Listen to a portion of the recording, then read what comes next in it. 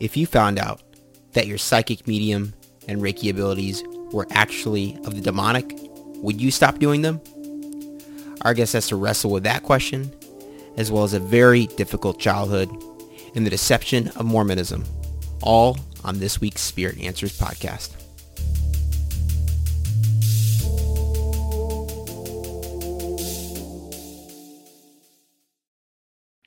Michelle, thank you so much for joining us on the podcast today. Thanks for having me. I'm super excited to be here, and I appreciate the opportunity to have me on your podcast and to be able to share my testimony and some insight into some of the things I've experienced that might help other people. Of course, I'm incredibly thankful for you and for your time as well. So your story is an incredible one. You go from a Christian skeptic to a follower of Mormonism, to an energy healer, to a follower of Jesus and his teachings. But before we kind of get into all that, I understand your story really begins in your childhood, and it was very difficult, wasn't it? It was extremely difficult as a child. I grew up with a dysfunctional family. There was a lot of alcoholism, drug abuse, physical abuse, emotional abuse, all the way back to a child. And even before that, I know that in my family history, it's kind of been a repetitive cycle. As a child, there was a period of time where it was just me and my mom growing up, and her and my biological father had gotten divorced when I was about 2 years old.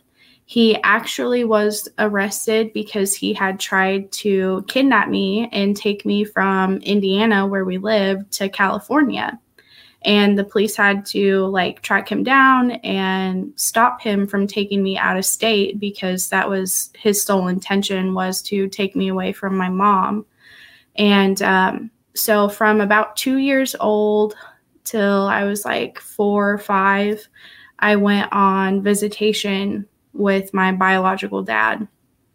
And there was a lot of physical abuse that I dealt with as a child during that time, from my dad and from my stepmom.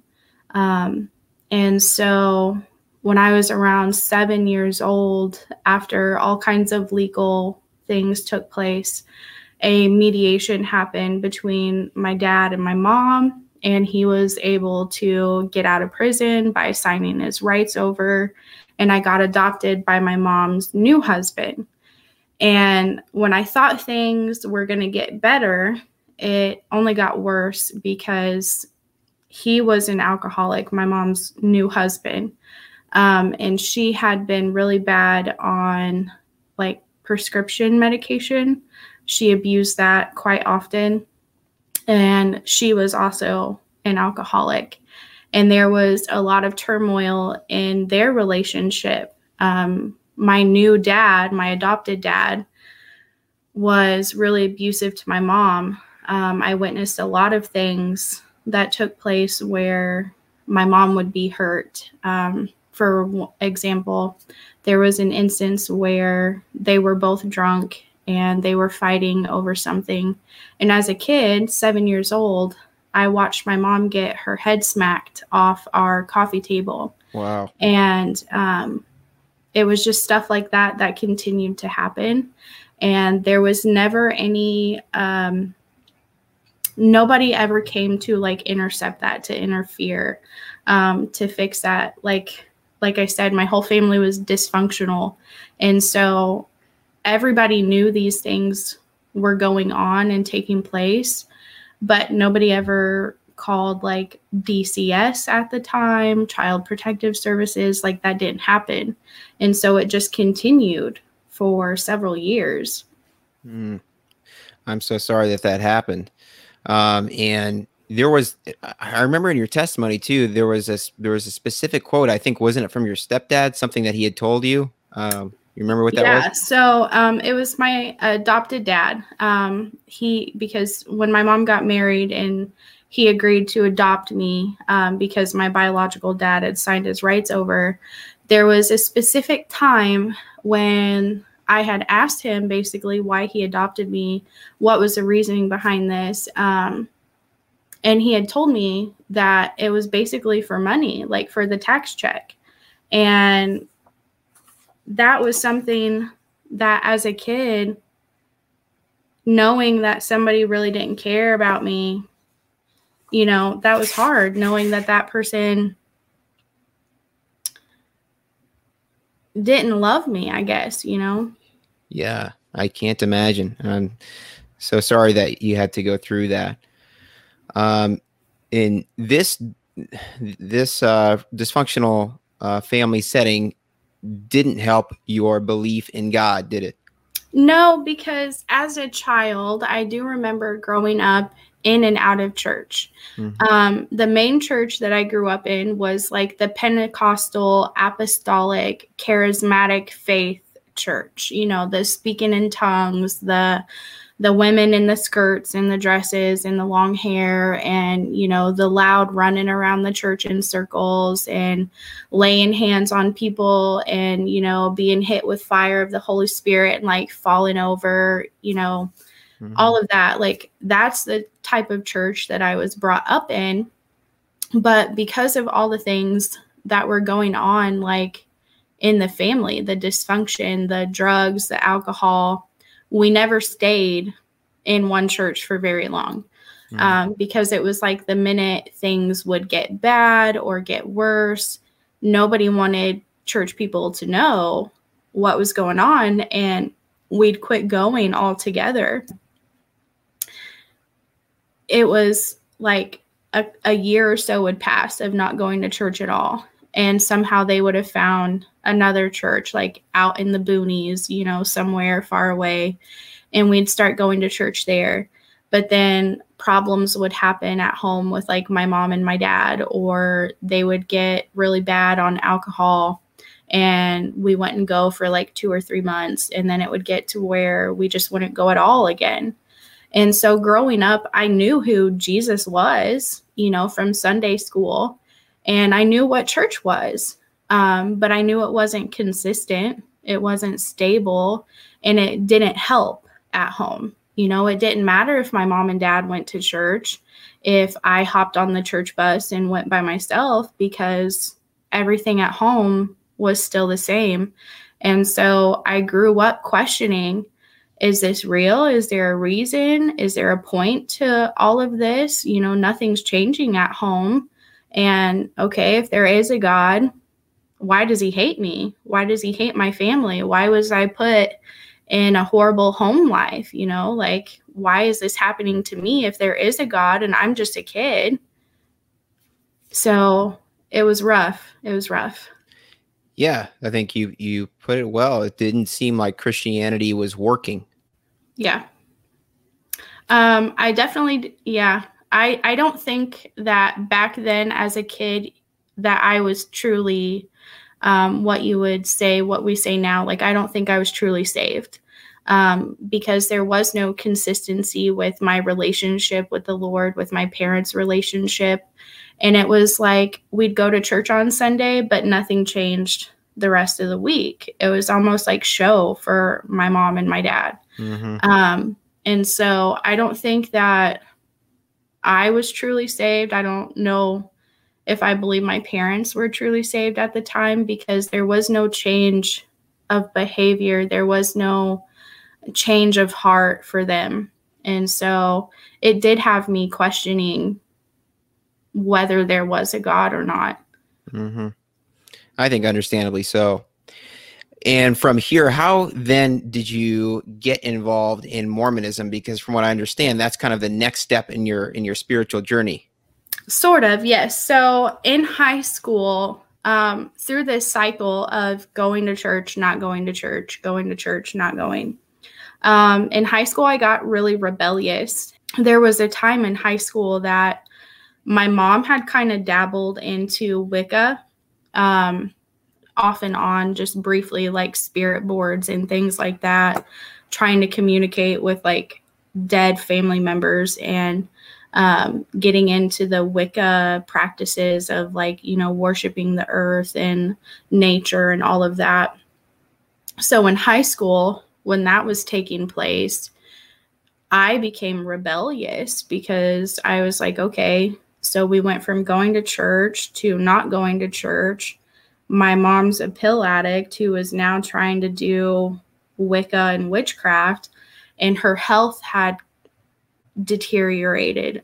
She was diagnosed with like an autoimmune disorder, and she had been having like IV therapies to try to build up her immune system, chronic pancreatitis, all kinds of things. Like, you name it, she had it.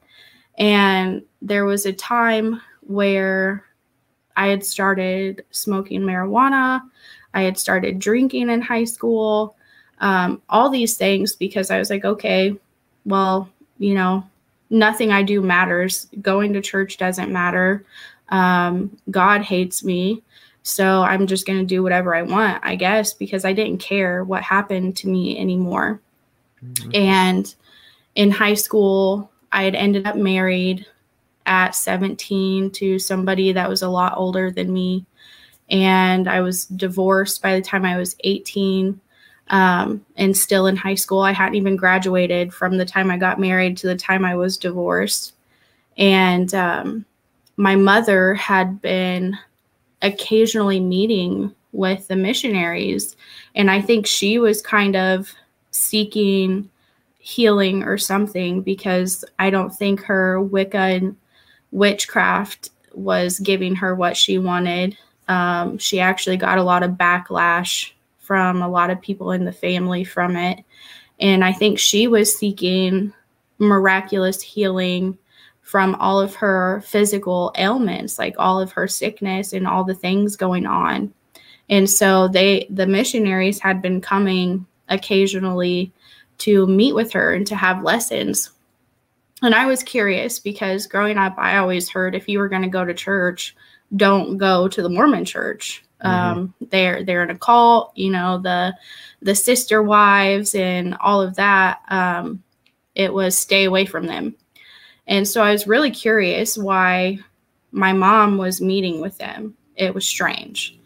And of course, they were the young boys, you know, the handsome young men. And I think that kind of appealed to my mom too.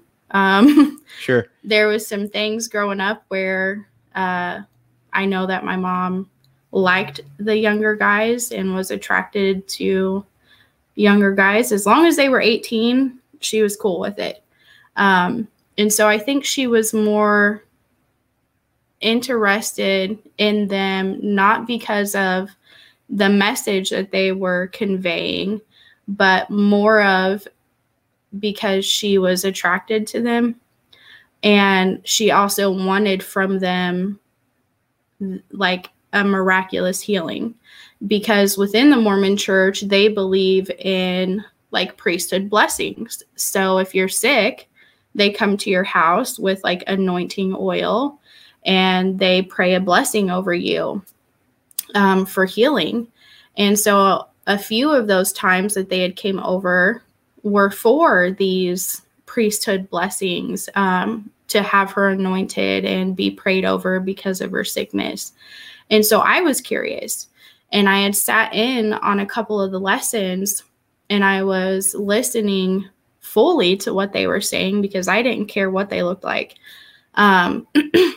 And they told me, you know, that it didn't matter what I did, anything at all. It didn't matter, because I hadn't been baptized into the true church yet. And so I was able to join the Mormon church and be baptized by the proper priesthood authority that was only bestowed upon them by God, and no other church had that around, and that I could truly be washed clean of all my sins, and that God would accept me as I was right then and there, no matter what I had been through, what I had done. And so that appealed to me, that, okay, well, maybe I have been doing it wrong my whole life, and that's why going to church didn't change anything in my family, because I wasn't going to the right church. Mm-hmm. And so I believed what they said. I think I was in a a vulnerable place emotionally and spiritually, that I just wanted to feel loved and accepted. And if I could be washed clean from everything that I had done wrong or everything that I experienced and be made a new creature, a new person in Christ through the Mormon Church, I wanted that because I thought that maybe things would change. And that had to have been a really, really nice way of looking at God compared to how you had viewed him before. Like before you, it sounds like you were questioning if there even was a God. And if there was a God, why would he allow these things to happen? And all of a sudden you have somebody giving you a complete opposite message, one of love and of acceptance and of forgiveness. So yeah. I'm sure that was really, really nice to hear. Yeah, it really was, because it made me feel like, okay, the reason things were not changing for me, no matter how many times we went to church, no matter how many times we tried a new church, and no matter how many times I got baptized at one of these other churches, because growing up, I mean, I was baptized at just about every church that we had went to. And I say that because that's what I was taught to believe, that within the Mormon Church, that all these priesthood keys and these priesthood authorities had been restored back when Joseph Smith founded the church, that I could have true peace and true forgiveness and see true change in my life because this was the one true church. It was really appealing, and it was really enticing to know that maybe, hey, this might be the one. This is going to change my life for the better. Can you kind of give the people listening and watching kind of a brief thumbnail sketch of what Mormonism is and what the core beliefs are? Because I think a lot of people are familiar with the name Mormonism, and I think a lot of people are familiar with Christianity, and a lot of people I think also understand that they kind of overlap. But can you kind of tell us what some of the key beliefs are and maybe some of the differences? So Mormonism is a world religion. I don't really want to call it a Christian religion because it's not really a Christian religion. It's a world religion that's actually growing. It was founded in 1830 by Joseph Smith, and it is said, according to his account, Joseph Smith History, that at the time the Mormon Church was founded, Joseph Smith in his teenage years had prayed to God, wanting to know what church he needed to join, because he wasn't finding the right church or wasn't, getting what he needed from it or whatever. He wanted to know what was the true church on earth, which one he should join.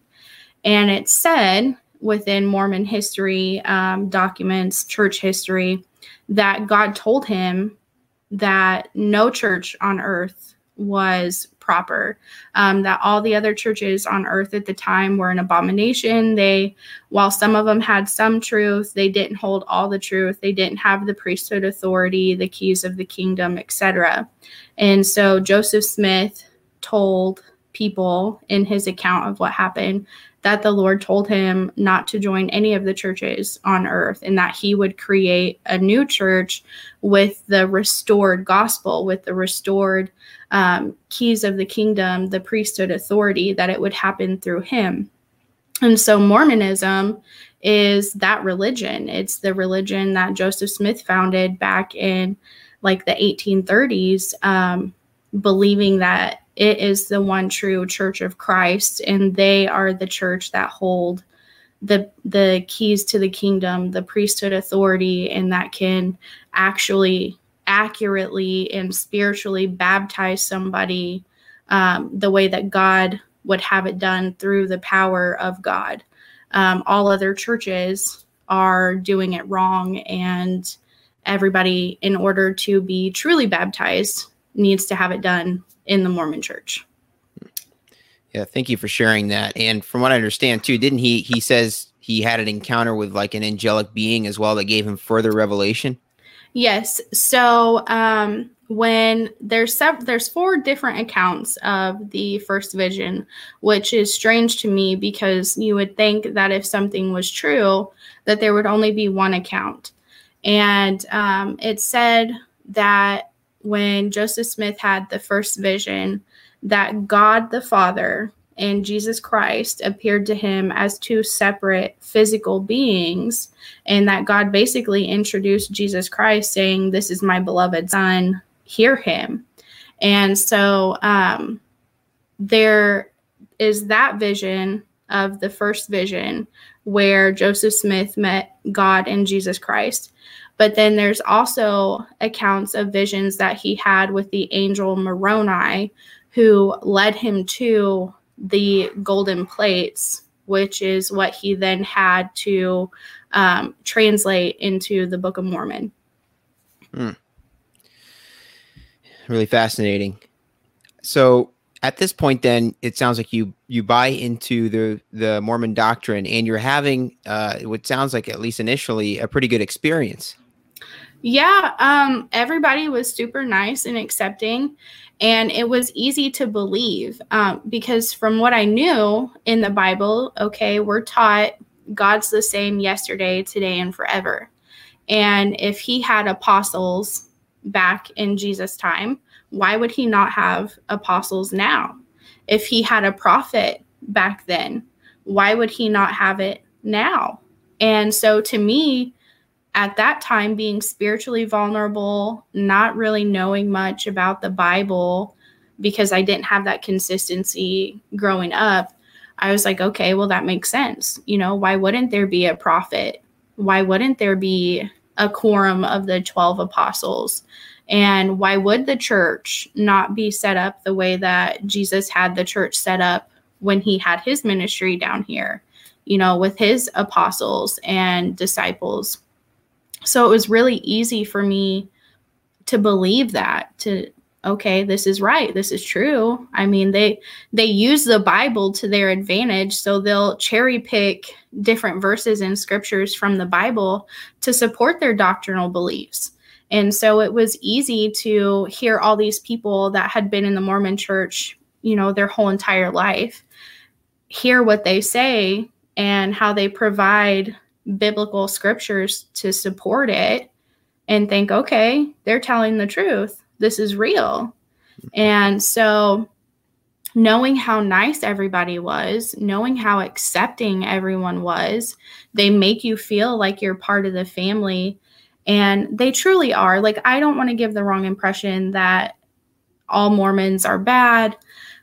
They do genuinely care about the community, and they do have all kinds of resources to help out financially, to help people out in times of need, in times of like global catastrophe.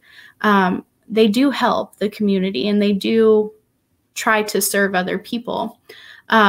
So I don't want to give the wrong impression there, but I felt at home. I felt like I finally had a family that cared about me, and I felt like I was getting closer to God, the real God, not what I had experienced growing up as a child, but as a young adult, I felt like I was finally understanding who God was and what a church should be like. Mm-hmm.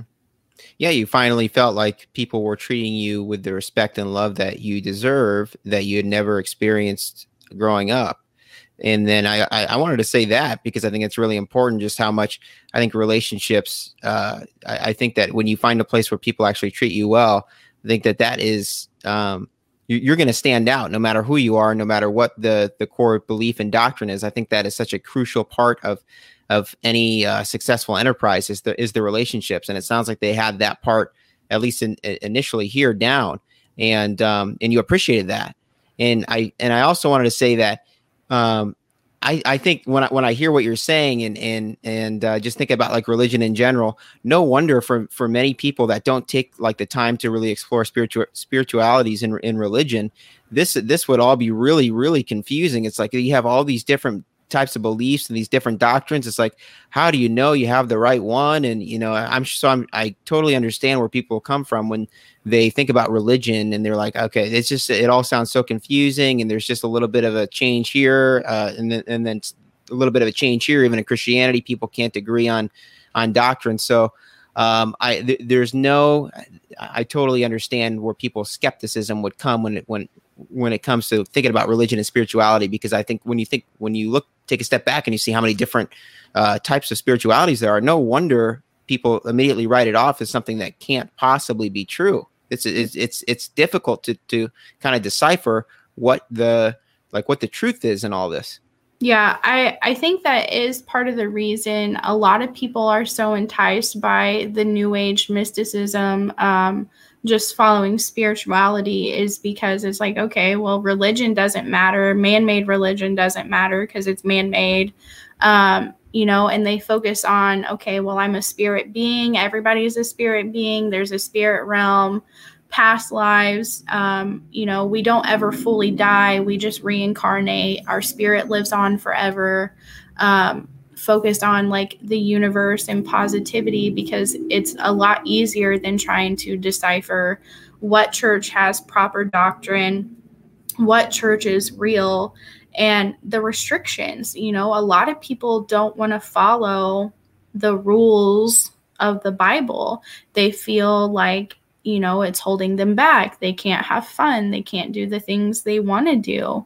And so just following a spiritual path, you can be whoever you want to be, do whatever you want to do, and you're not bound by the rules, the man-made rules.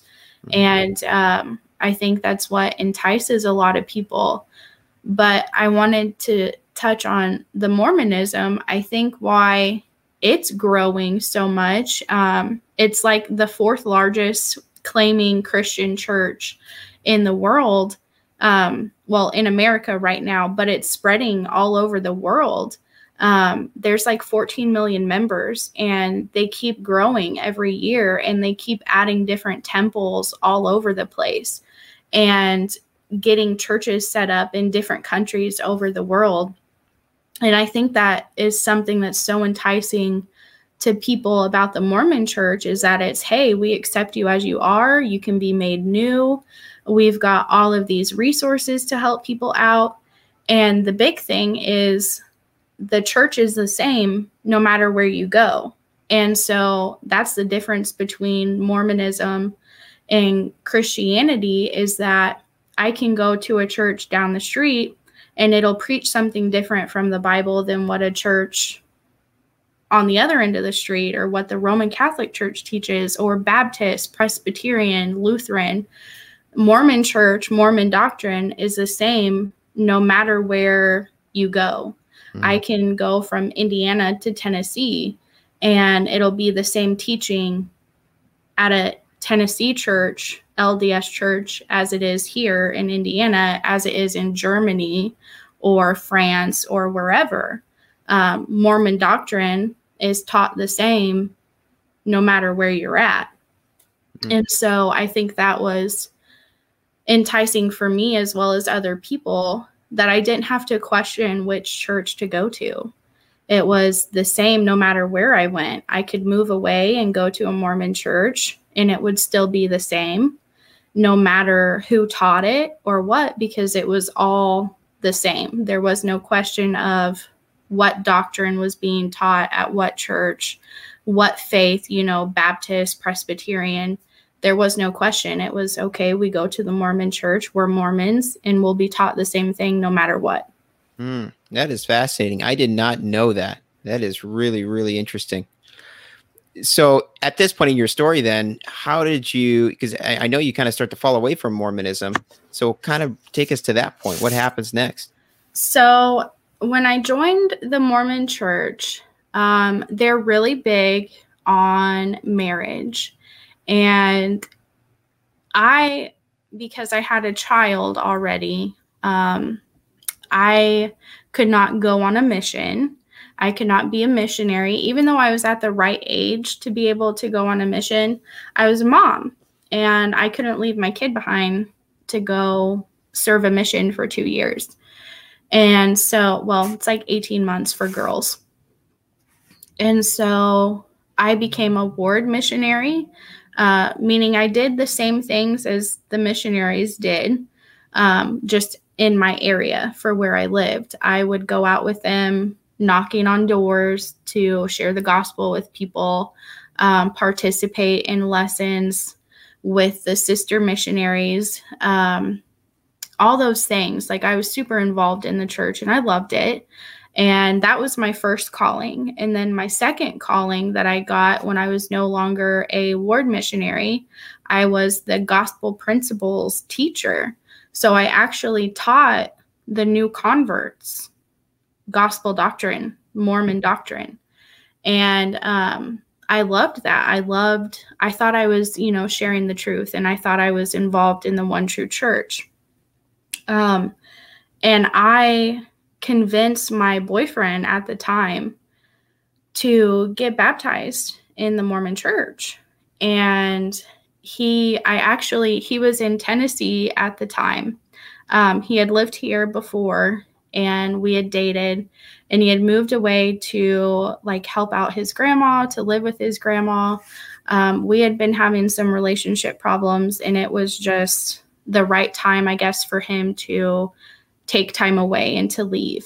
And so he had moved down to Tennessee, and the time that he was there, I was sharing with him everything that I was learning about the Mormon church.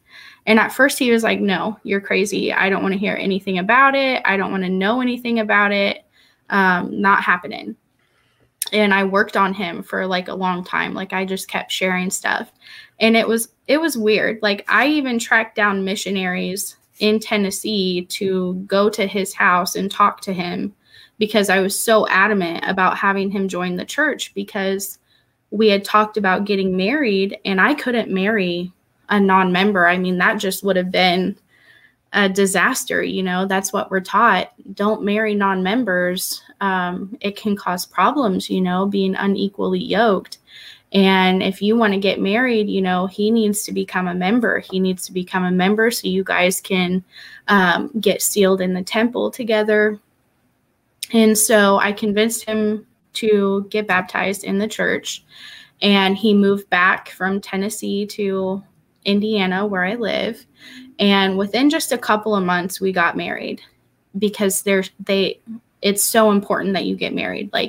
The minute you're in a relationship, you're instantly talking about marriage, because they don't really believe that you should date somebody unless you're going into it with the intention that this person could be your husband or your wife. And so we pretty much got married shortly after he got back, within just a couple of months. And things changed drastically. I can't really say what started the change, because I'm not sure at what point things went bad. I just know that it went from me being super active in the church. When I got married, we seldom went to church. And then we started having some issues. My husband had lost his job at one point, and the church has a welfare system set up for its members and for non-members in case of an emergency. If you lose your job, they're there to help out. And my husband had lost his job briefly. It wasn't something that was going to be permanent. It was, he knew he was going to find work again. He already had other jobs lined up that he could go to. And we just needed help for temporary. It wasn't anything long-term. And the church, the bishop at this time, wanted us to take a financial class, basically telling us we didn't know how to manage our money, and because we needed help from the church financially to help us with bills at the time, that we were irresponsible and needed to take this money management class because we were irresponsible. We weren't financially stable, and because we didn't own a house, we couldn't afford to buy our own house. We were poor, basically. And so we started taking this class, and we were also doing service at the church to help kind of pay back, like exchange our services for the help that we got.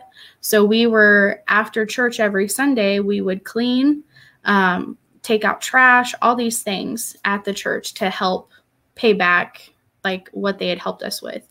And when it came time for these classes, my husband and I would go home fighting because, okay, we don't have $10,000 in a savings account.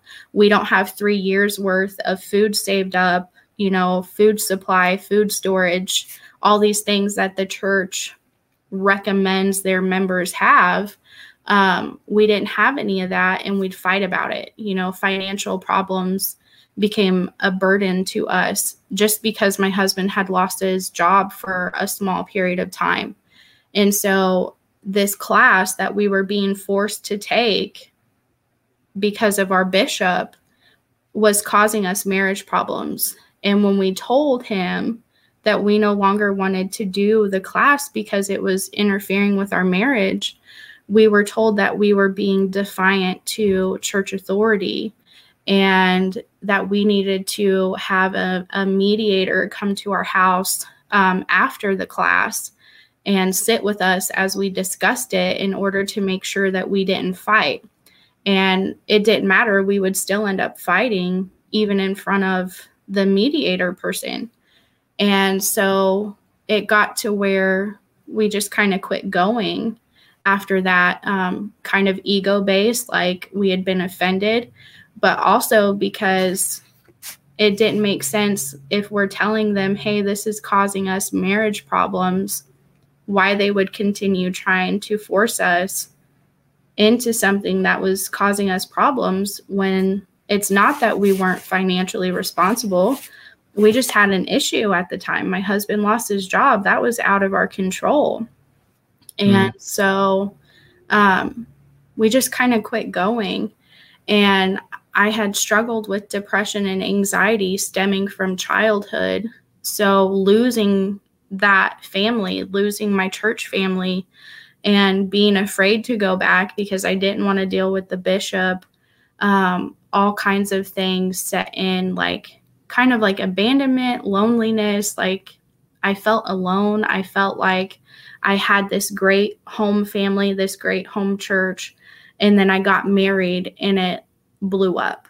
Like part of me was questioning, should I have even gotten married? My marriage was a mistake because I was doing just fine before I got married. I was active in the church. I loved my church calling. I didn't have any problems. And then here it was, I got married and now I've lost everything.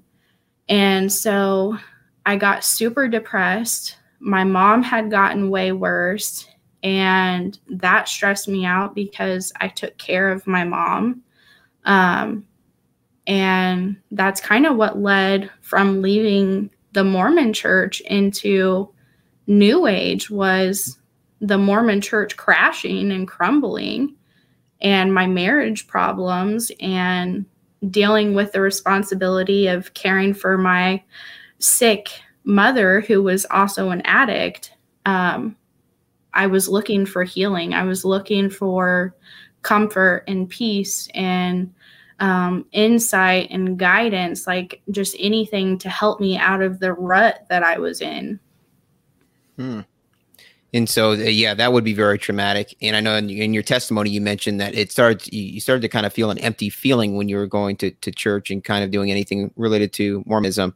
And from there, I'm sure that also between that empty feeling and the trauma that you were going through with all that chaos, I'm sure that did make the New Age and potential healing that you could get from those spiritualities that much more enticing.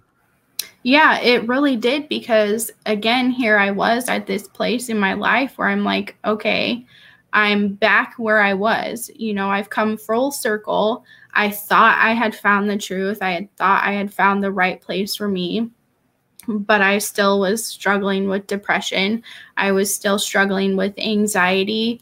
I had been diagnosed with manic bipolar disorder, marriage problems, things like that. And nothing against my husband, but he kind of was dealing with the same things as well. We were both in a rut. We both didn't know what we were going to do, how to really climb out of this situation spiritually. We thought we both had joined the right church. I had convinced him that the Mormon church was the right church, and we both were at a loss. And I dove first into the New Age path because I had heard people around town talking about, healing crystals and how they can help with anxiety and with depression, and how even some crystals can help heal, physical ailments. And so, of course, I'm like, okay, I can find crystals that'll help my mom heal. I can find crystals that'll help my anxiety, that'll heal my depression and bipolar disorder, and crystals that I could set up and help my relationship. All these things that I was wanting and seeking in life, I could find within the New Age path. And I had even begun watching like YouTube videos, people doing guided meditations on there using crystal grids and crystal wands and things like that. And that's really where I got started, was looking for the crystal healing, looking for where could I find these magical, miraculous crystals, And it started there, trying to find a crystal shop and trying to find the right ones for everything that was going on in my life that needed fixed. And I always forget that some people aren't familiar with the term New Age. I think most people are, but for those who aren't familiar, essentially what it is that it's a smorgasbord of different spiritualities. A lot of times from Eastern mysticism, spiritualities, kind of from Buddhism, Hinduism, and I would say other maybe minor spiritualities that you might find maybe in more like rural areas, and kind of taking and choosing whatever that individual person believes it works for them or is true for them. A lot of times it delves into quote like energy healing, into meditation, and into, like you said, like crystals, psychics, things like that. Kind of all encompass the umbrella of the New Age. And in your situation, then, as you started to kind of look into crystal healing and other types of healing modalities, were you finding that there was any quote success, as you would term, in terms of like healing when you first got into it? So I would say yes.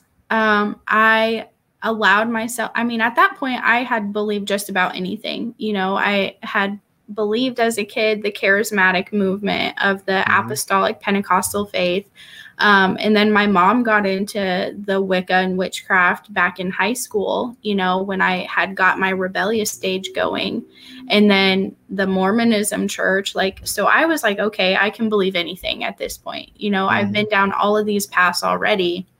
What's this path? I could believe it. At that point, anything was possible. And so I went into it like a little bit skeptic, like, what is a rock gonna do? But at the same time, I had seen, hundreds of videos on YouTube and different testimonies in Facebook groups of all these people that had success with the New Age path and with crystal healing and energy healing. And so while I was like a little bit skeptical, I was open to it.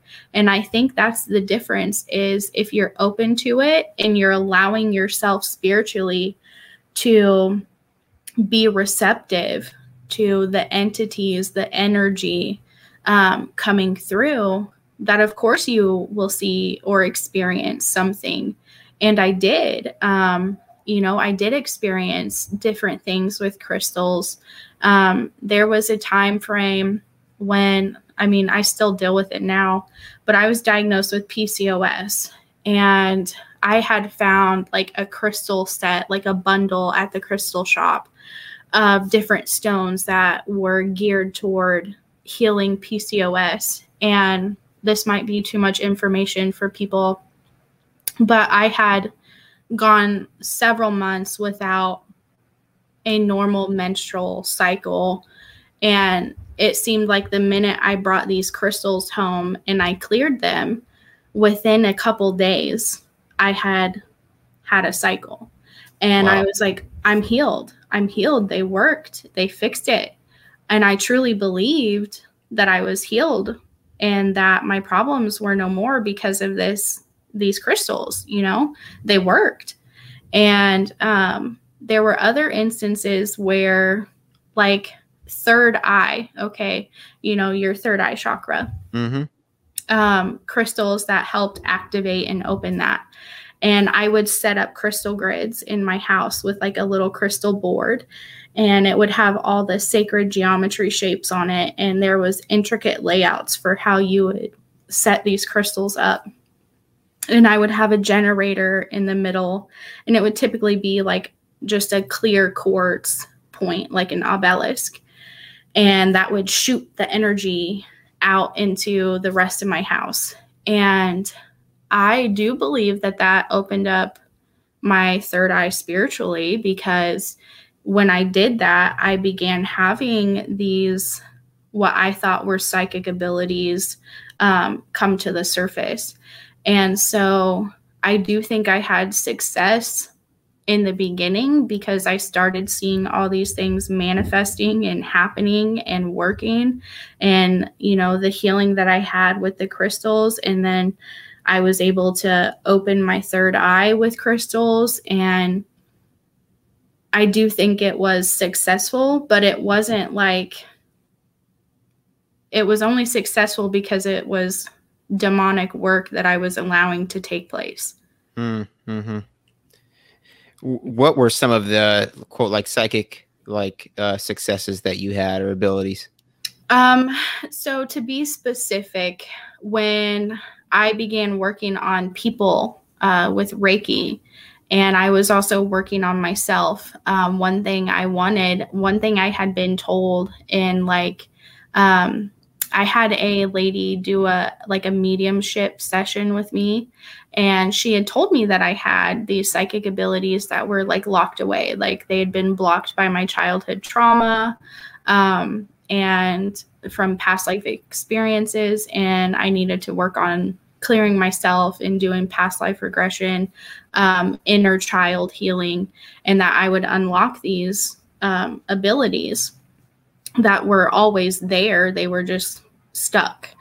And so when I started working on myself, Reiki, spiritually, because you can work on yourself and you can work on other people when you are a Reiki master.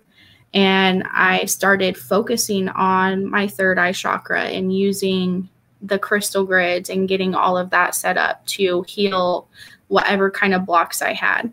And when that opened up and I would begin working on other people, there were many times that visions, premonitions would come through as I was working on someone else for them. And a lot of times it would be people that were dealing with a lot of trauma, and I would diagnose it as like spiritual, emotional, energetic blocks because of trauma that they had dealt with as a kid or even in adulthood or even from a past life. And so these things would come through, these visions, premonitions of stuff that would happen that I had no idea about. There was no way I would have known it had I not had these premonitions come through.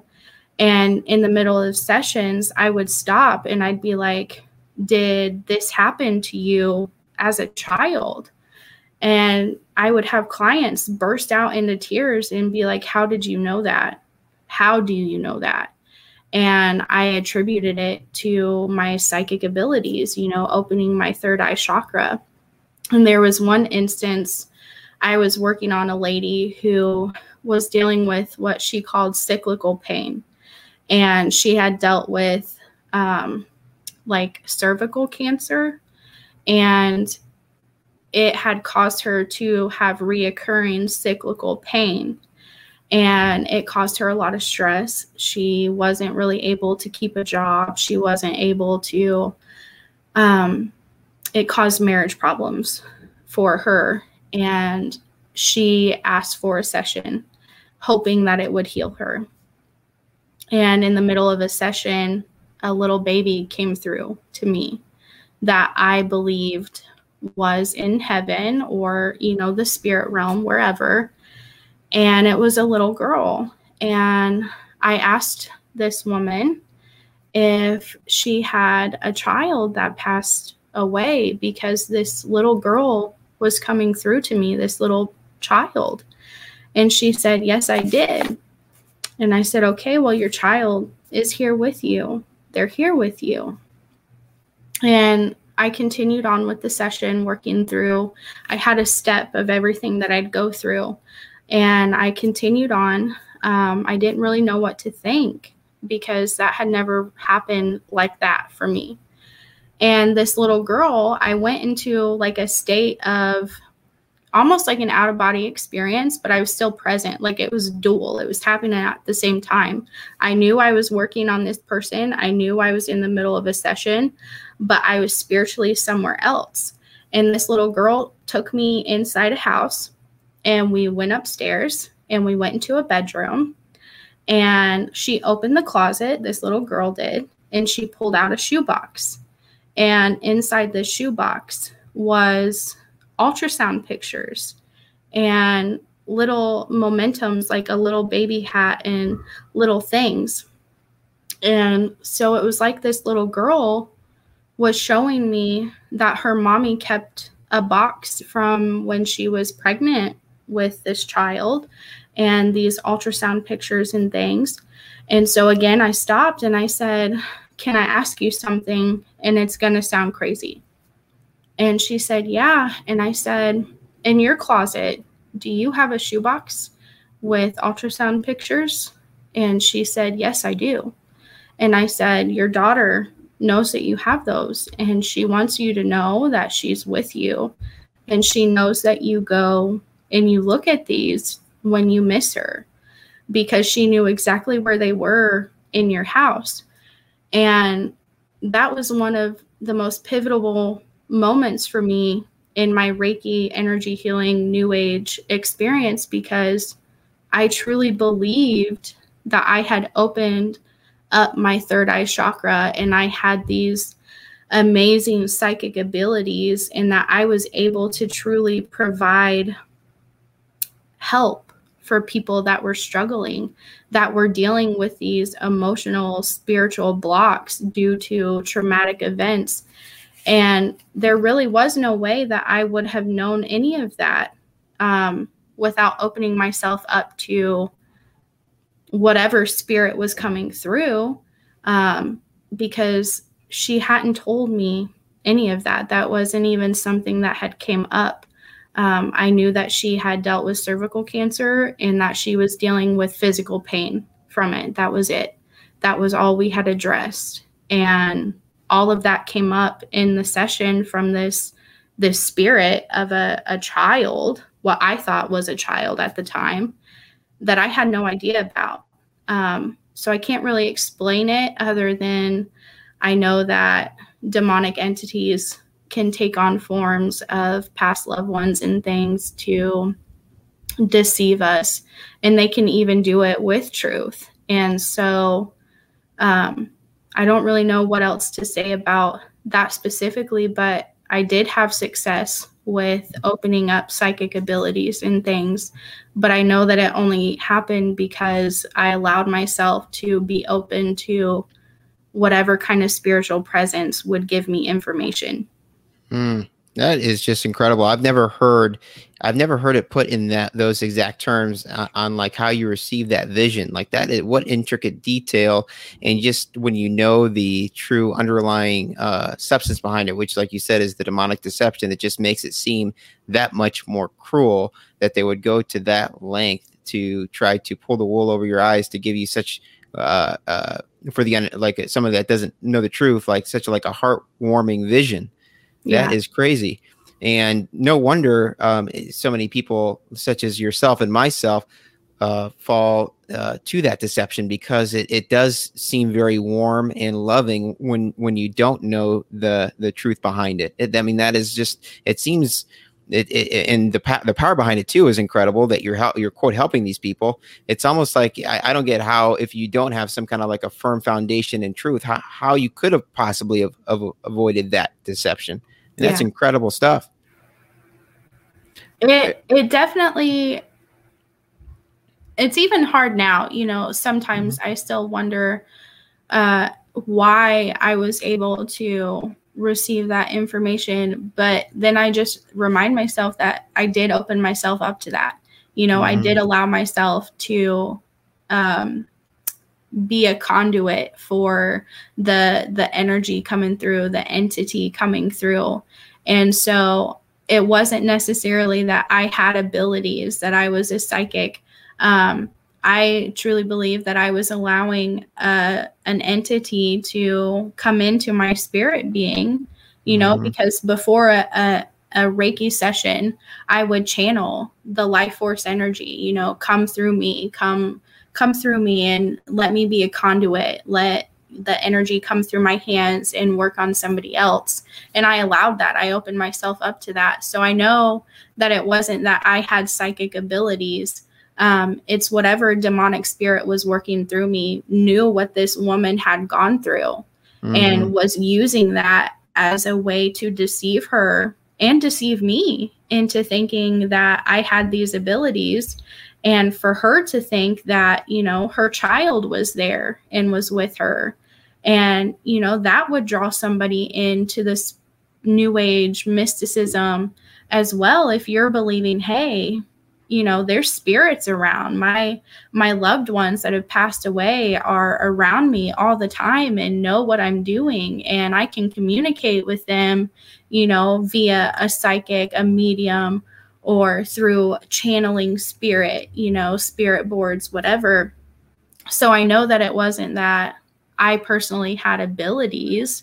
I was opening myself up to being a conduit for some kind of demonic entity.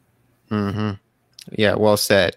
I also just wanted to highlight really quick as well what Reiki is, and it's that the energy healing that you were mentioning. And it's really what you're doing is somebody is laying, like the person that you're giving the quote healing to is laying on some kind of usually like a table or bed, and you have your hands over them and you're performing. Isn't it true that you're kind of making symbols before you do the healing, and then your hands kind of get hot and you perform the quote healing session? Is that pretty accurate? Yes, that's really close to being accurate. So when you are a Reiki master, which is, like you said, a form of energy healing, we always called it a holistic alternative medicine, to be all fancy, and sound professional. But before a session would start, you channel that energy. I was always taught to, when I did my training, to take a moment and, thank the universe for being able to be a conduit for the universal life force energy.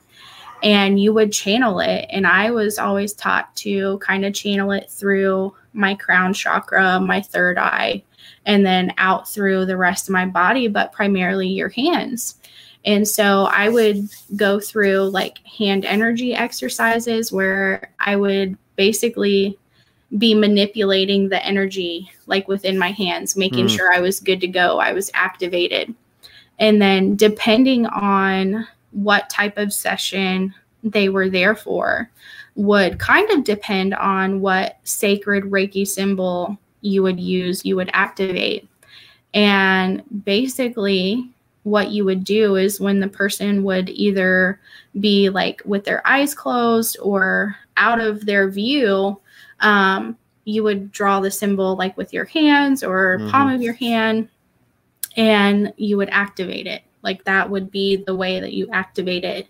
And it would set the amplification for that session. For example, if somebody came in and was dealing with emotional issues, lack of harmony in their life, you would use the Reiki emotional symbol. And I would draw it in the air over their body if their eyes were closed. And sometimes I would even go through each of their chakra points. And I would like draw this sacred symbol over their chakra point and then direct it with my hands through the rest of their body. And so the symbols are super sacred. Nobody's supposed to know them besides a Reiki master, but you can Google search them and see them anywhere. And so they're used to like amplify the session, to direct energy for a specific intention, and to also provide like specific healing geared towards whatever symbol you use. They don't have to be used. I didn't use them all the time. But they were said to be super helpful in targeting certain areas of healing, or even, for example, the distance symbol for Reiki, which is like sacred, can be used not just for distance, as in like if I'm here and somebody is like a state away or whatever, but the distance symbol was said to transcend like space and time. So it didn't matter where you were, what time it was, or anything. You could use the distance symbol to heal past events, future events, present events from different places around the world, different times around the world, but also like past life events. So if I came in to a session with someone who had told me they were dealing with like past life trauma and past life attachments and chains, I could use the Reiki distance symbol to amplify the healing for that past life event, not just the present life that the person was in, but whatever their past life trauma was. Wow. I am so thankful that you brought this up too, because, I don't want to make this about me, but very quickly, I'll say that if it wasn't for Reiki energy healing, I don't think I would be here today doing this podcast and be a Christian, because for me, that was really the straw that broke the camel's back for me in understanding as we've been talking about here, the demonic deception behind all of this. And it's just, it really touches a critical point for me anytime I talk about this, because I'm just so passionate in getting the word out that this is a deception. And it's interesting to me as well, when I found out the deceptive nature of this, I found out that in Luciferianism, there's actually something called Setim. It's Setim, and it's actually the exact same thing as Reiki. It's in Luciferianism. You can look it up on Google. It's in like the Luciferianism Bible, and it's the exact same symbols. It's the exact same premise. It's just called something different. And so, if you look into the true roots of this really, it doesn't get any more demonic than this. But it's just, Reiki is really, it's just tied up in a really nice package and a really nice bow of love and light. But the reality of it is that even people that quote, they worship Satan, say that this is of the demonic, and they don't hide that at all. It's just, this is just something. There's the Reiki part of it is just very deceptive in hiding that. So I just really wanted to mention that. That is so important to say that this has its roots in demonic energy. Oh, yeah, absolutely. And it is packaged and sugar-coated to be something of the light. And to be honest, in my perspective, it mimics the holy and sacred work of God. And it's not, it is not of the light. It is not anything positive. It comes off that way. Mm-hmm. And, people do have success. I believed at the time as a Reiki master that I was helping heal, being a conduit, helping heal many people, helping many people have spiritual enlightenment and spiritual healing, emotional healing. And I had clients that told me, you have a gift, you have a healing ability there. This is amazing. I've not had any healing like this forever. They had sought out different things. They had been on medications. They had done all the things, that their doctors would tell them to do. And they would come to me for sessions. And sometimes it would take more than one. It wouldn't just be miraculous off the first try. But I can't recall a client that said, it didn't work for me. Pretty much every client that I had some kind of positive experience. And I thought that that was going to be my life path, my career. I thought I had found my universal calling in this place for my present life. Whatever I was going to reincarnate to later would be something different, maybe. But for this lifetime, I believed I had found my one true calling, what I was going to do the rest of my life. And I was truly deceived, and I was opening the door for demonic entities to come into my home, to come into my life, my family. And I saw pretty quick the truth, because it didn't stay positive like forever. It wasn't all good. I had started experiencing a lot of spiritual attacks and a lot of what I felt like were demonic entities in my home. And I just believed that it was because I had let a client in my home that had a demonic attachment, or I had been somewhere and somebody had a demonic attachment and I brought it home.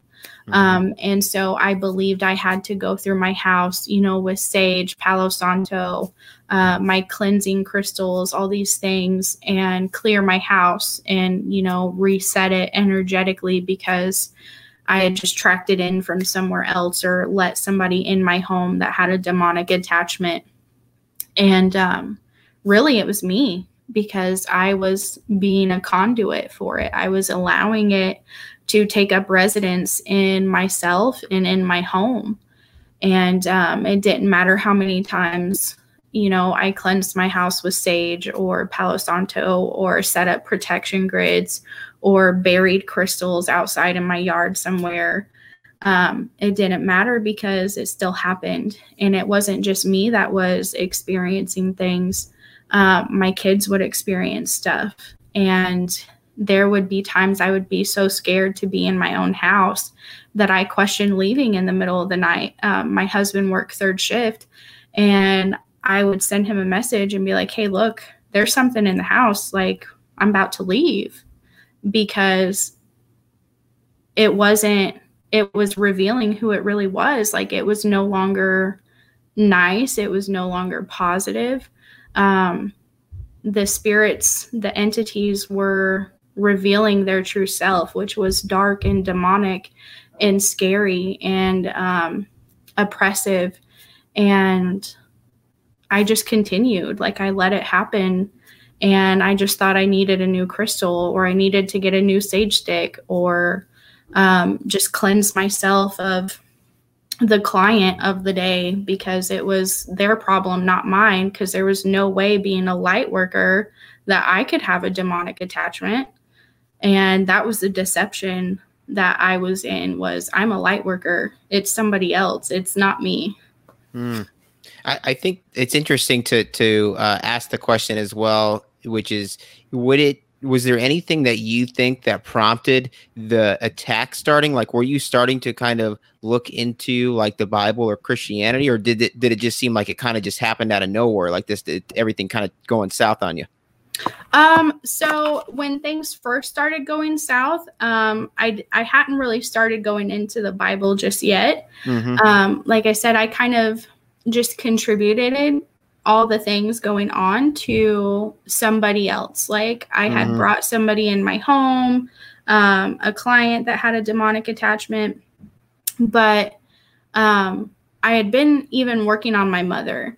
And so I knew that somewhere along the way that I had let something in by being around someone. For example, like, jokingly, but not jokingly, one time I was told that demons could get stuck to your shoe. You could get this demonic entity stuck to your shoe walking around a store and bring it home. And if you don't cleanse your space, it can just take up residence there.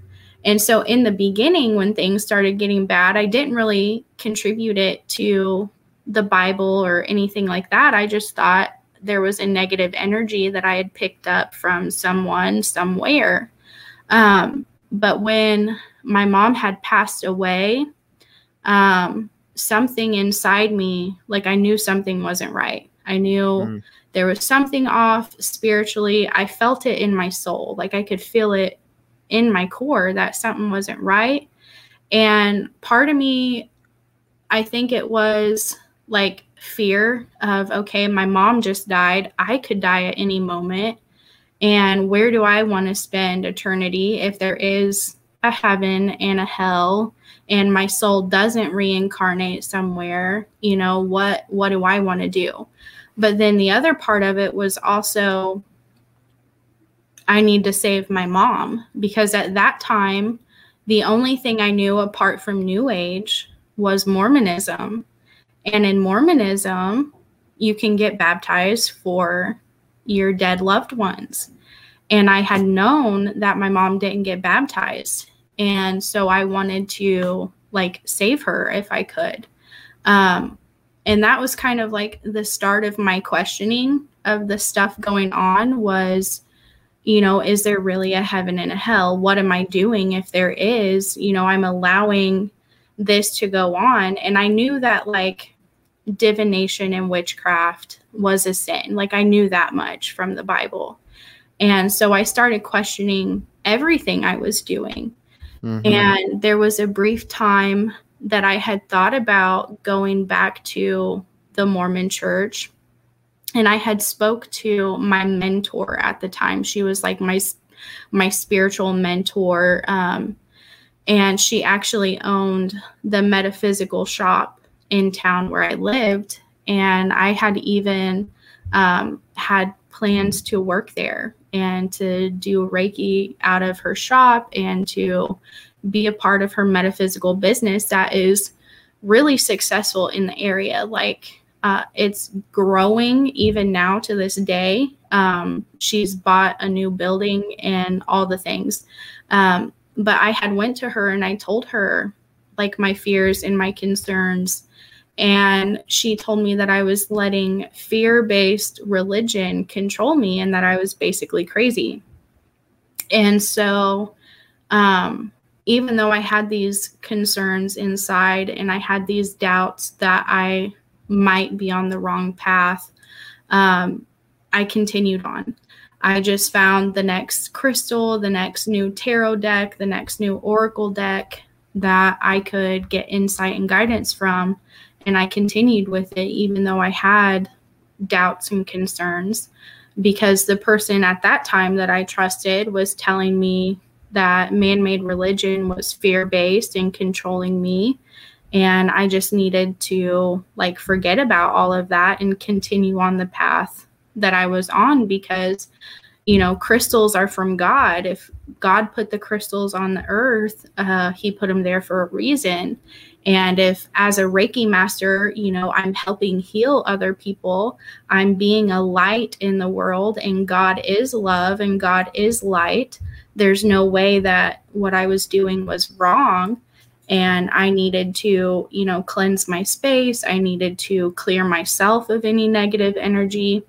And so for a while, it was a little bit of a battle, because I struggled with the doubts and the concerns of, am I on the wrong path? If there is really a God and I could die at any moment, am I going to go to heaven or hell? Is there a heaven or hell, or will I just reincarnate, you know? And but at this point then, you said previously that you were kind of starting to question the reincarnation and starting to kind of think that heaven and hell, there was some legitimacy to it. And from what I understand, the passing of your mother also kind of prompted a change in understanding too. Isn't that right?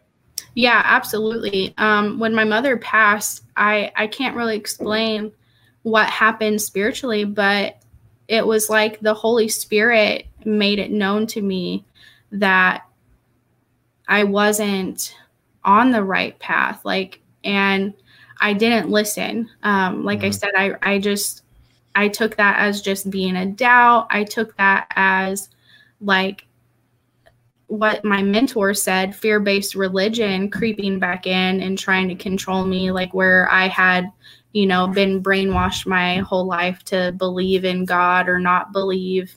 in the spirit realm and these abilities. I believed that I was allowing myself to be controlled by a man-made religion, and that the only thing that was real was spirit and universal life force, and that, you know, our spirits don't go to heaven or hell. We ascend, we reincarnate, we progress.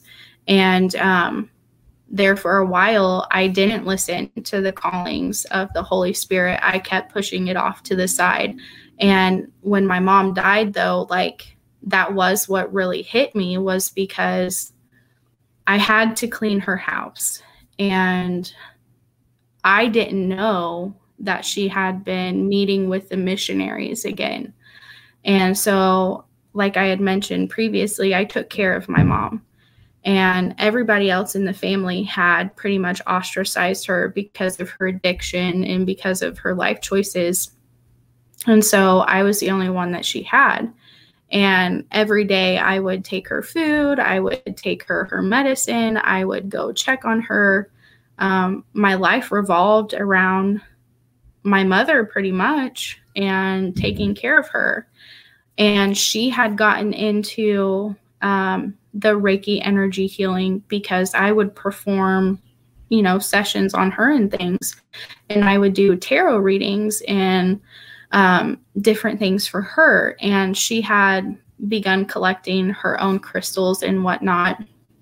And so when she had passed away, her passing was really tragic. It was not expected. And it literally happened like out of nowhere. And I was left to deal with it. I was responsible for preparing, you know, her funeral arrangements. I couldn't have a funeral because I couldn't afford it. So I had to have my mom cremated because that was the cheapest option. And that's horrible to say, but that's where I was at the time. That's what I could afford, being the only one that was handling everything. Yeah. And, you know, the rest of the family wasn't involved with her. And so when it came time to clean out her house, because she rented her property, the owners wanted everything out. And that was put on me. And so I had went through and I was looking for anything that I could keep momentum wise, like as in memory of my mother.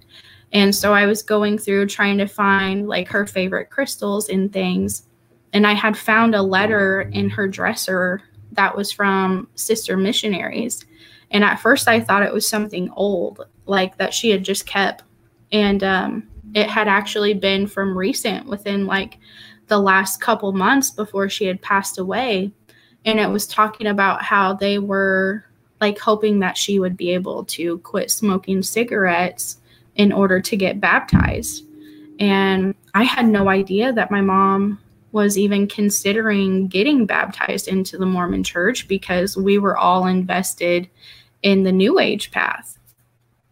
And so when I found that, it like, I don't know how to explain it. It's just an unexplainable feeling of like guilt and urgency and fear of, I need to get back in alignment with God. I need to get back into my relationship with the Lord. I need to go back to church. I need to get baptized for my mom so that I can save her. And that's just what hit me. And I believed it was the Holy Spirit. And I do still believe the Holy Spirit was working on me.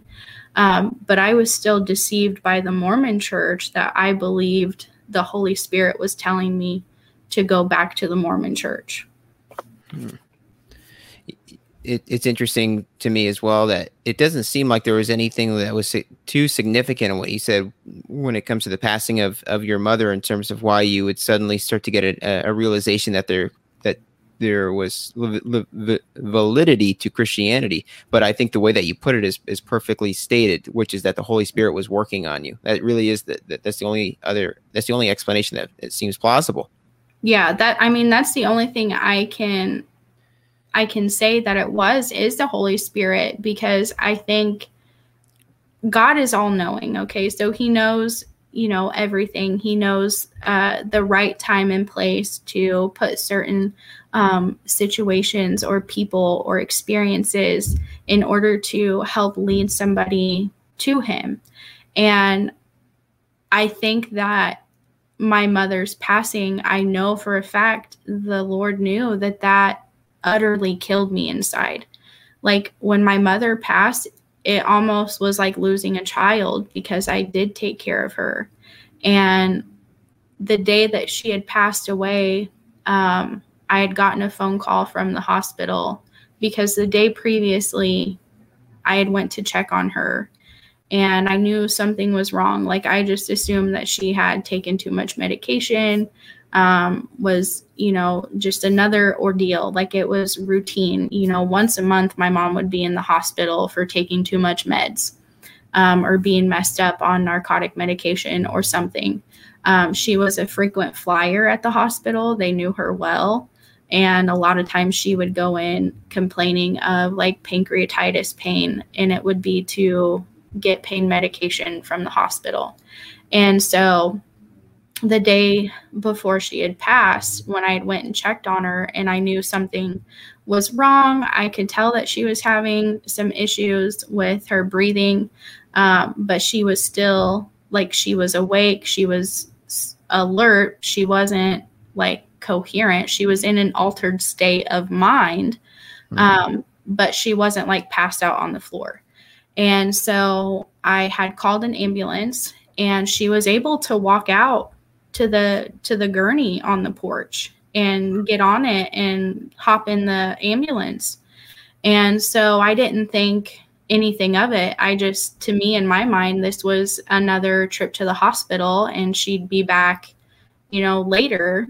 But I at least wanted her to get checked out, get fluids, whatever it was they needed to do. And so as she walked out to the gurney, I said, okay, I'm right behind you, because I was going to try to go and be at the hospital, but I had my kids and I needed to get home to my husband and see if he could stay home, if he could call in from work, and he couldn't. And so I called my mom later that night and I explained to her, I couldn't get to the hospital because my husband had to work. He couldn't get off. And she told me that they were admitting her, which was nothing new. That had happened multiple other times. And so I said, okay, when you get to your room and you get settled, call me back and let me know that you're at least settled in and you're okay. Well, I never heard back from her. And it was like 8:00 in the morning the next day. And I had got a call from the hospital. And they told me that my mom wasn't doing well and I needed to get there. That was all they said. And so I get to the hospital and they had somebody waiting at the doors for me. And we went upstairs. And as we were getting ready to walk into her wing of the intensive care unit, they told me that my mom was unresponsive and that they had been working on her for like 15 minutes and they were having a problem getting her heart rhythm back, and that she was intubated. And I walked into the room and there was probably 10 different people in there, doctors, nurses, and my mom was intubated. There was somebody on the bed on top, like on their knees on the side of her, where they had been doing compressions. They had given her injections. They had done the defibrillator. Like they were doing all the things to try to bring her back. And they could not get her heart rhythm back. She had went into ventricular fibrillation, which is where your heart kind of like stops beating and it's just kind of shaking. Mm-hmm. It's not really got any kind of steady rhythm. It was just kind of shaking. And they couldn't get the rhythm normalized. And she wasn't breathing on her own. They were breathing for her. And the doctor told me that they had worked on her for like 15 minutes prior to me getting there. And that even if they did get her back, she would be in a vegetable-like state.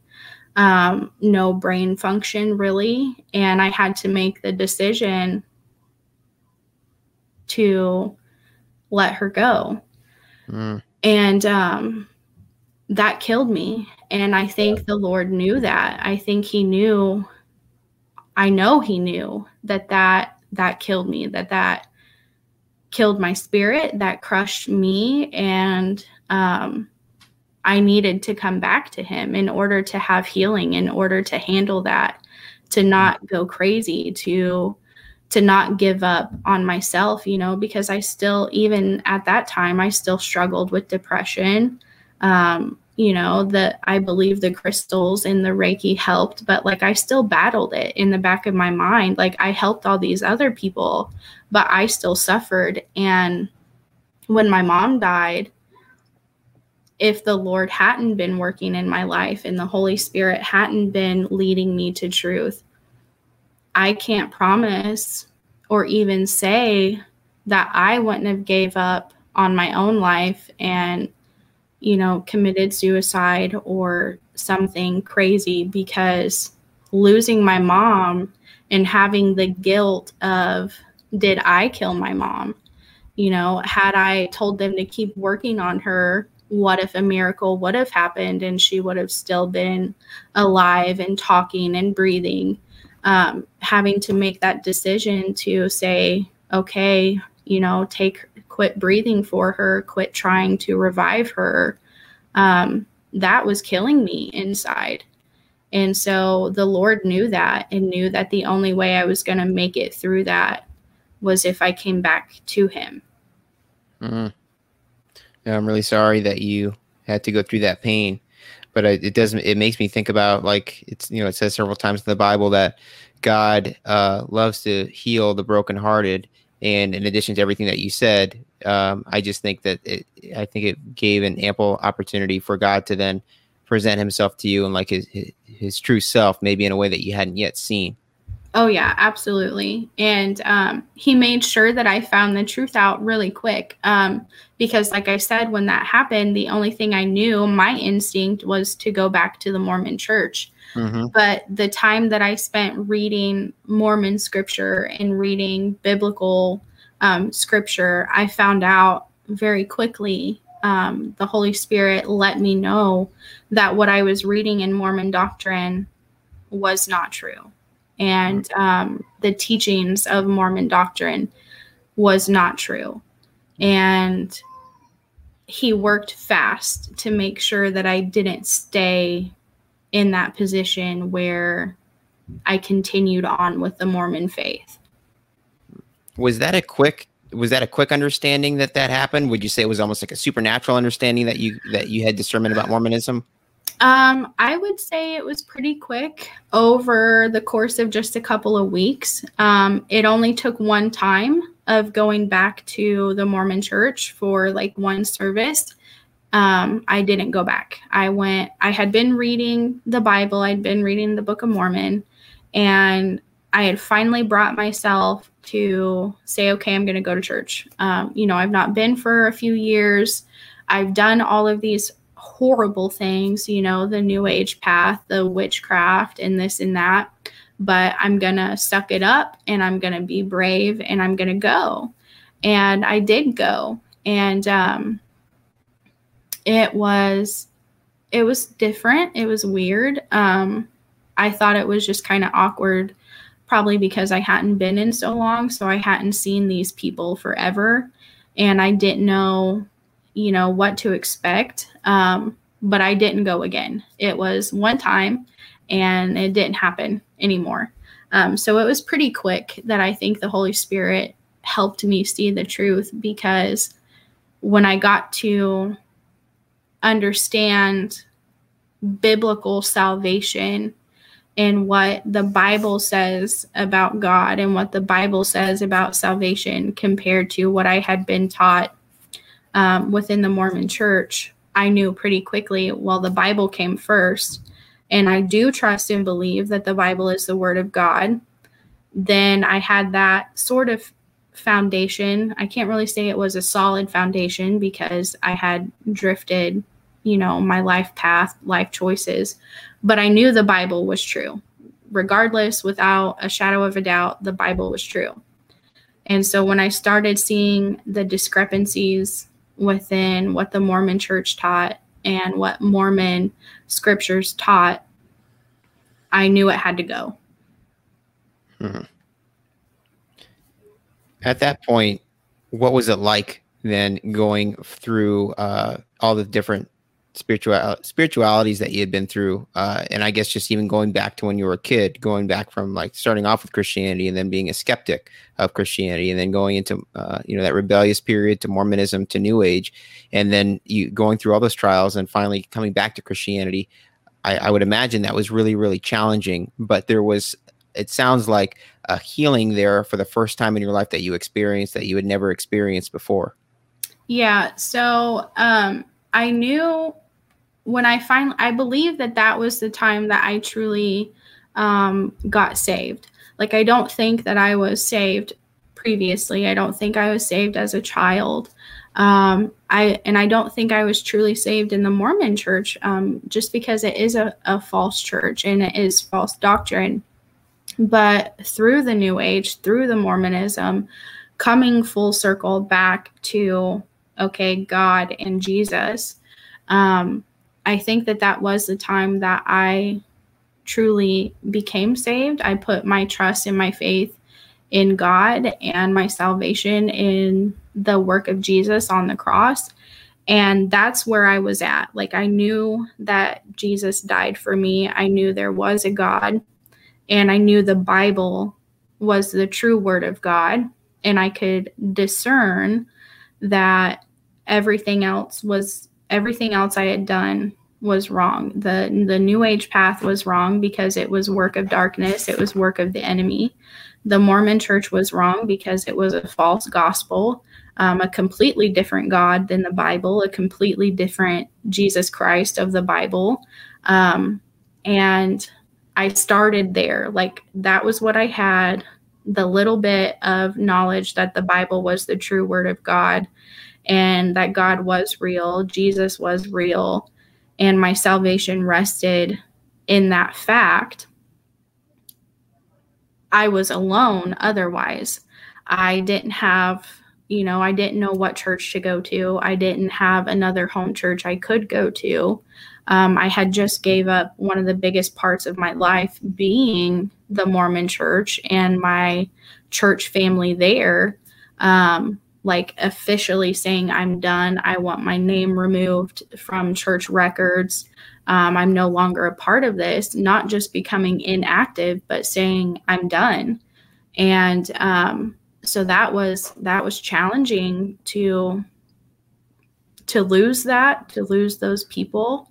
It still is hard to this day because I still see those people. I still see them pop up on Facebook. I see them at the grocery store. So it is still a challenge today. And I can't say that I've found a home church yet, but I do visit other churches. There's one I've visited a few times and I may continue going, but I'm really cautious now. Knowing biblical truth, knowing doctrine, and knowing how easy it is for a church to deceive other people into believing that their doctrine is true and sound. I'm just really cautious now on trying to get invested in a church because I do fear, could I be deceived again? Could I be led astray again into believing a doctrine that is not biblically sound? And so it is a challenge even still because I do struggle trying to decide, where to plant my feet again. But I just keep trying to read the Bible daily to understand doctrine. I do an at-home systematic theology course where I'm just trying to understand the Bible and what it says. That way, when I go to church or when I find a home church, I can discern whether or not they're teaching sound doctrine so that I'm not deceived anymore and so that I'm not led astray. But it is hard. Mm-hmm. Yeah, it is very hard. It's very, very challenging.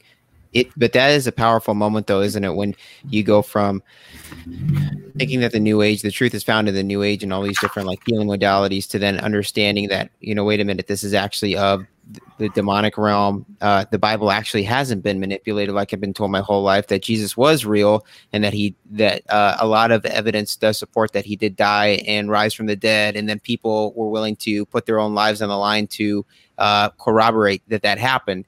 And then you find out that everything that the Bible says like actually works, and like relationships in terms of like being gentle with other people, forgiving other people, loving your enemies, and on top of that, realizing that when you use a prayer with something like Reiki or the demonic behaviors of the New Age, and you find out that actually fights against those quote beings of love and light, everything really starts to kind of come together all at once. And that's both a very, very cathartic moment, and I think a very, very traumatic moment, because of what you've been through and that deception. And like you said, you just don't want to be deceived again. That is so painful to go through. So I think I'm sure a lot of people can probably relate to what you're saying in terms of how difficult it is to finally give your life over to Jesus in truth, even though from what I understand in your testimony and what you shared with me previously, there is kind of like what I was saying before as well, there is a level of healing that you hadn't had yet until you gave your life over to Jesus and his teachings. Oh yeah. I think that the New Age path, spirituality, and even Mormonism, not just Mormonism, but there are other religious branches out there that teach false doctrine. Mm-hmm. There is truths in each part of those. You can find truth in everything. You can find truth in the New Age path, little bits of it. But that's how the enemy works. He will take a little bit of truth and sugarcoat it with all these other things and present it to you as this wonderful experience, this wonderful gift or ability. And that's why we're deceived, is because there is a little bit of truth planted there. Mm-hmm. And it does make it challenging when you're coming out of New Age experiences or Mormonism, because there is truth there, and that is hard to detach from. That there's truth there. You may have experienced all these wonderful things. You could have success in your healing modalities as a Reiki practitioner, with the crystals or whatever. You may experience spiritual things within Mormonism. And so it can be challenging to leave that behind. And I mean, I still struggle now. I'm not, I don't know everything. I still struggle with some doctrinal things, like understanding that I've got to let go completely of Mormon doctrine, because sometimes that does creep back in. And sometimes the enemy does throw the New Age back at me. Different things will pop up on Facebook, like scrolling through my news feed. And it's all the enemy's way to try to pull you back in. And when you're able to see the truth and understand it, even though it's hard, that's where our faith comes in. That's where our trust in the Lord comes in, and just saying, okay, this is hard for me as a human in my flesh, because my fleshly desires are drawn to this, are drawn to that, and have seen the little bits of truth there. But I trust in you, God. I trust in your word and your work and your power. And that's where our faith comes in, just giving it over to God and saying, okay, I'm struggling, but you're greater than my struggles, and your power overpowers anything from the New Age path, anything from Mormonism. And that's just what I lean on, is knowing that even though I struggle in my flesh, God is mightier than that. And that's what keeps me going, and what keeps me from falling back into those paths.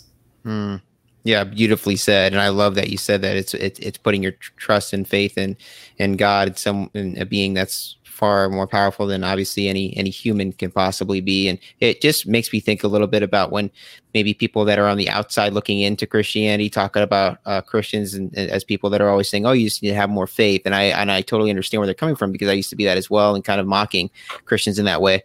But I've come to learn that it's very similar to having faith in someone that you're in a relationship with, whether that's like an intimate or romantic relationship or like a friendship. You need to have, you're not going to know what that person is doing at all times. Like when you're not going to be with them at all times, and you have faith that what it is that they're doing when you're not with them is not harming you, and they're doing things that are going to benefit you in that relationship. And it's the same thing here with our relationship with God, is putting your trust in someone and being vulnerable with somebody who just like in a regular relationship, when you can't always see exactly where something is going, but trusting that ultimately this person has your best interests in mind, even when it doesn't seem like that, especially the creator of the spiritual and the physical, who might orchestrate some things in our lives that don't make a lot of sense at the time, but usually, not every time, but usually we can kind of take a step back and look back when things have happened and kind of connect the dots. And you're like, you know what, this relationship that I've had with the creator of the, of everything, he really had my back this whole time. And that's where the faith comes in. It's a relationship.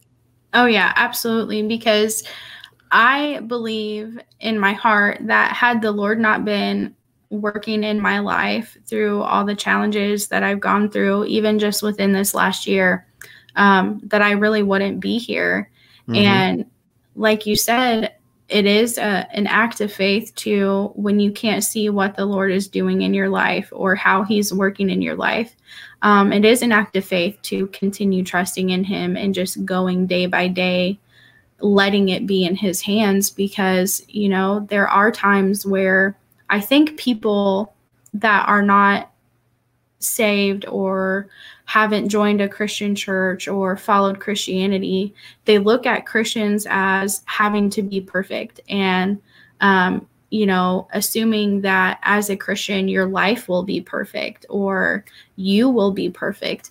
And that's not what the Bible teaches.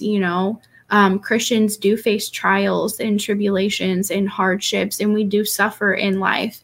And the Bible tells us that we will suffer in life. We will face trials and persecution. And that's when it's most important to keep our faith and keep our eyes on the Lord, is in those times, because you look at the parable of the sower, okay? The seeds that are like on the ground, the gravel, like the hard concrete, there's no dirt for them to plant roots. And so those people who accept the gospel, like when things are going okay, they've not really had a solid foundation. They've not really put their roots into the ground. They sprout up this goodness, but the minute wind blows, the minute a storm comes, they fall away because they didn't have that solid foundation. And so as Christians, we have to understand that a lot of our strength is going to come from our trials and our tribulations, because that's where we're planting roots. That's where we're growing in our faith in the Lord, so that when good times come, we are praising the Lord. We are understanding that his goodness is there. But when a trial or a challenge comes, we're not getting thrown away by the wind or the storm, that we are solid, our roots are firm in our foundation, and we are able to continue trusting in the Lord even in hard times.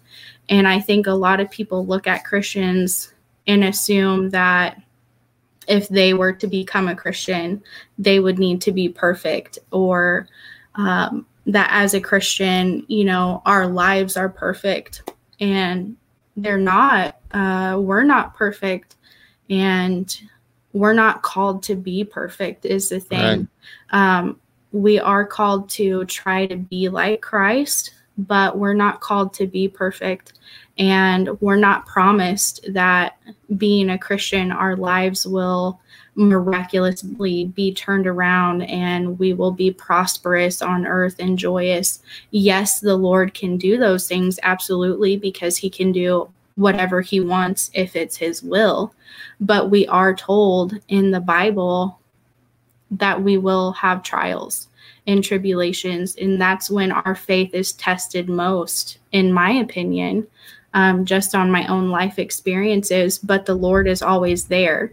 It's not really us that, like, a lot of times people will be under the impression when they have something going on that the Lord has left them.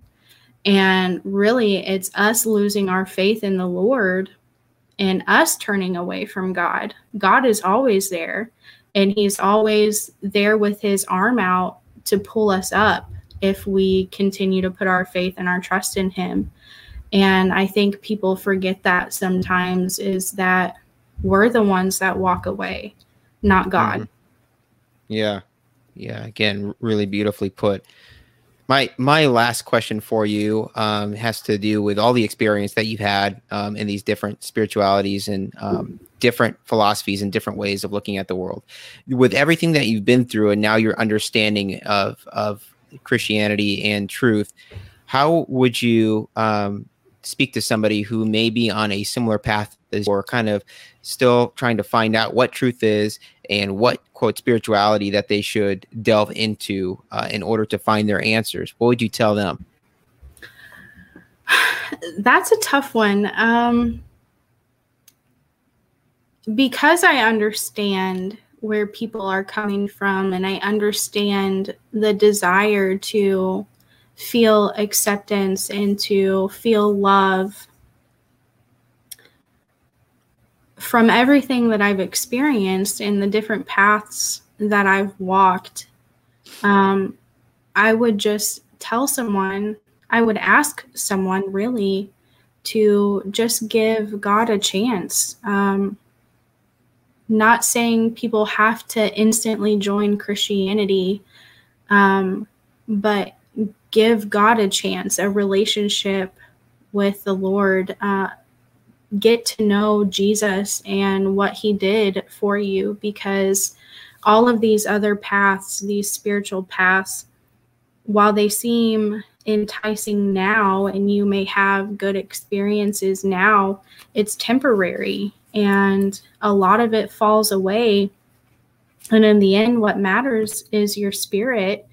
And where do you want to be? Do you want eternal salvation? Do you want an eternity of joy and peace? Or do you want to let the world suck you into the work of the enemy and lose that opportunity to have true joy and peace, to have true eternal life with someone that loves you more than you could ever imagine, somebody that gave their life for you to save you?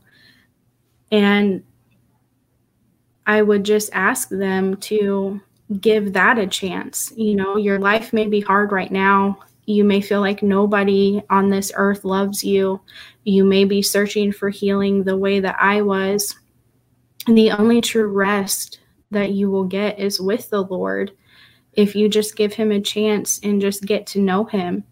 You know, pray about it, read the Bible if you can, and just go into it with an open mind and an open heart. Because if you're already open to the New Age path or spirituality, just be open to God, you know, and just give that a chance. Because if you can stop where you're at now and prevent yourself from facing demonic attacks, demonic oppression, or digging yourself into a hole that you may not get out of, if you could stop now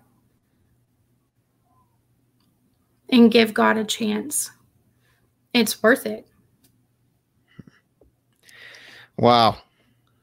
What an incredible story. I can't thank you enough for sharing your incredibly powerful story and insights with us. And as I told you before we got started here, I'm just so thankful that you pushed through and had the resilience. And I know all glory goes to God, but I really admire your determination and everything that you've been able to accomplish and share with us through those accomplishments today. I'm super appreciative of that. If anybody has any further questions or wants to talk about anything that they've experienced that might be similar, that maybe I could answer some questions or help guide them into the right direction biblically.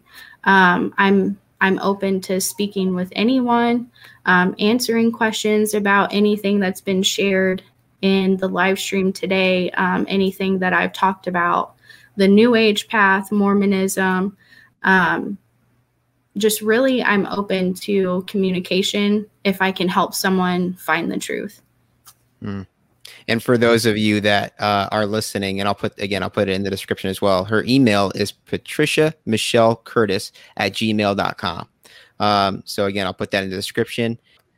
Well, Michelle, again, I can't thank you enough for joining us today and sharing your story with us. And I wish you the best of luck with everything, and God bless you and everything that you're doing with your ministry and trying to help people that are suffering and looking for the truth. And I appreciate all your kindness and your kind words. And I truly appreciate the opportunity to come on here and to chat with you today, to be able to share my testimony via this platform, and to hopefully reach more people and even share just a little bit of truth that might plant a seed for somebody who is questioning.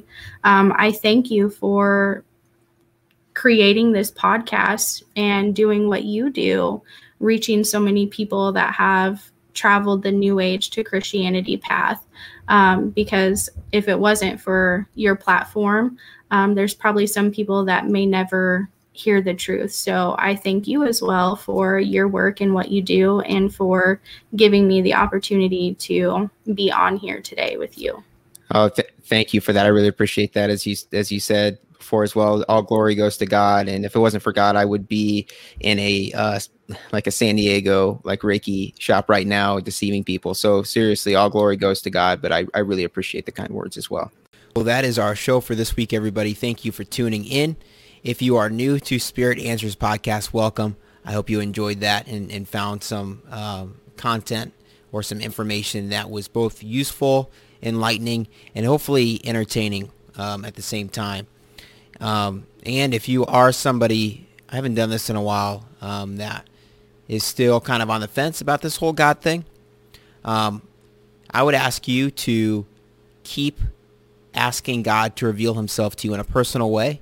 And not only do that, but if you haven't done this recently, because I know a lot of people have not done this in their spiritual journey, or they kind of put it off at the last moment, to pick up a Bible and just start reading it. You can start in the New Testament, and I think that's a lot more approachable for a lot of people. And I think that you're going to get a lot out of that. And again, I've stressed before, I think so many people look at so many other different spiritual avenues first before they decide to pick up a Bible. When the reality is that the thing that is going to be the most useful and helpful is right there in front of us kind of the whole time. The Bible is so accessible. It's not hidden. I guess you could say it's hidden in plain sight. And I think we just kind of take it for granted.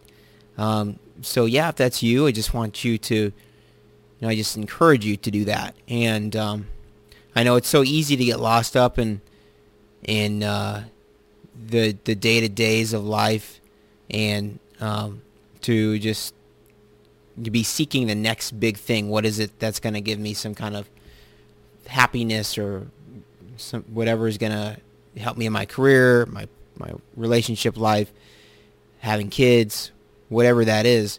I think it's so easy to get lost in that cycle, but I think it's so easy to forget that whatever it is that you're seeking, you're probably going to get there. There's probably going to be some kind of joy involved when you get there, but it is certainly fleeting. And if you think back to all the times before in your life when you finally succeeded in achieving a goal, that joy that you get is, while it's amazing while it lasts, it doesn't last very long. And I had to learn that the hard way. I'm certainly not trying to speak from a high horse here. And I'm so thankful that I kept pursuing truth and found the only thing that is truly fulfilling, which is having a relationship with a person that created the very joy that you're looking to have in whatever goal you're trying to achieve. There is nothing more fulfilling than walking with God. As cliche as that might sound to some of you. And so again, welcome. Thank you so much for tuning in. And for those of you that have been here for a while, just want to encourage you to share your story, as always, on the podcast.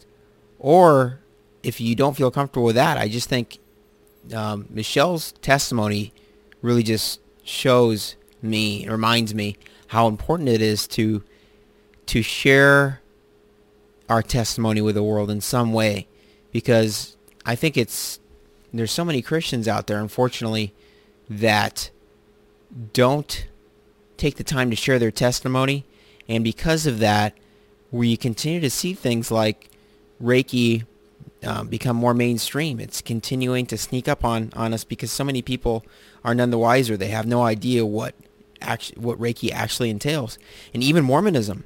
I think if we had more people speaking up on the reality and truth of Mormonism, that it really is a totally different religion and belief system than Christianity, that it might not have the kind of success that we see it has today. So yeah, I just want to invite you to do that. So many people could benefit from hearing your testimony, from hearing not only the truth in your testimony, but I think too, just the way that God is able to help you persevere in Him throughout your journey to Him, and how He helps you overcome the obstacles that come against you, and helps connect the dots in a way that a lot of times, again, we can't see these things when we're going through them. But when we take a step back and we can look and see what happened, we can see that He had His hand guiding us the whole time. And there's not a lot of things more beautiful than that. So again, I encourage you, wherever that is on this podcast, sending your video testimony or your written testimony to me at spiritanswerspodcast@gmail.com, or whatever avenue you decide to pursue. If you start your own YouTube channel or post it on social media in text form, just really encourage you. I want to really encourage you and remind you to share your testimony. And feel free, as always, to let me know if you have somebody in mind that you'd like to see on this podcast, either in the comments below, or feel free to shoot me an email as well. I would love to get your recommendations. Don't forget to join us in our Facebook group, Spirit Answers, and that's another avenue that you can share your testimony or share someone else's testimony there in the group. Or, I haven't stressed this enough recently either, if you have your own content that you work on, like your own YouTube channel, your own blog, your own website, we love to have people share whatever it is that they're working on for the body of Christ and truth in that group as well. So feel free to post it there. And I believe that is all I have for you this week. I want to thank you again for taking the time to listen. I really appreciate it. As always, I will be praying for you. Hope you have a fantastic week, and I will see you next week. Take care, everybody. Bye-bye.